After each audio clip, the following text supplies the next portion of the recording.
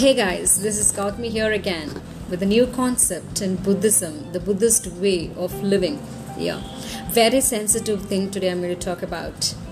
Everybody faces this problem. So I'm going to give you all some tips how to face criticism, right?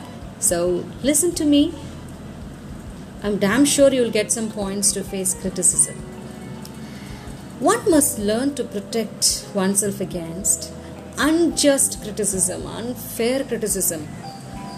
And sometimes we have to make sensible use of constructive criticism. There are two criticisms actually, constructive and destructive.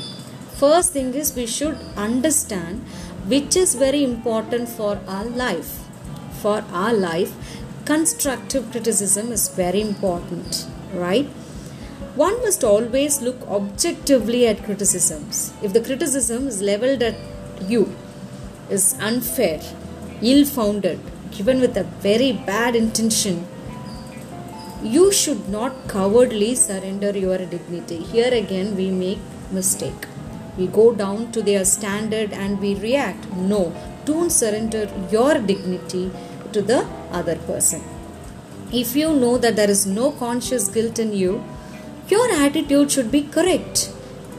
And if your attitude is correct, definitely you will be appreciated by wise people. You need not to worry about this ill-founded criticism. Right?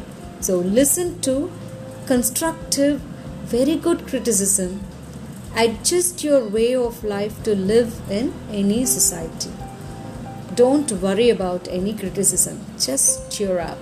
Go ahead. A beautiful life is waiting.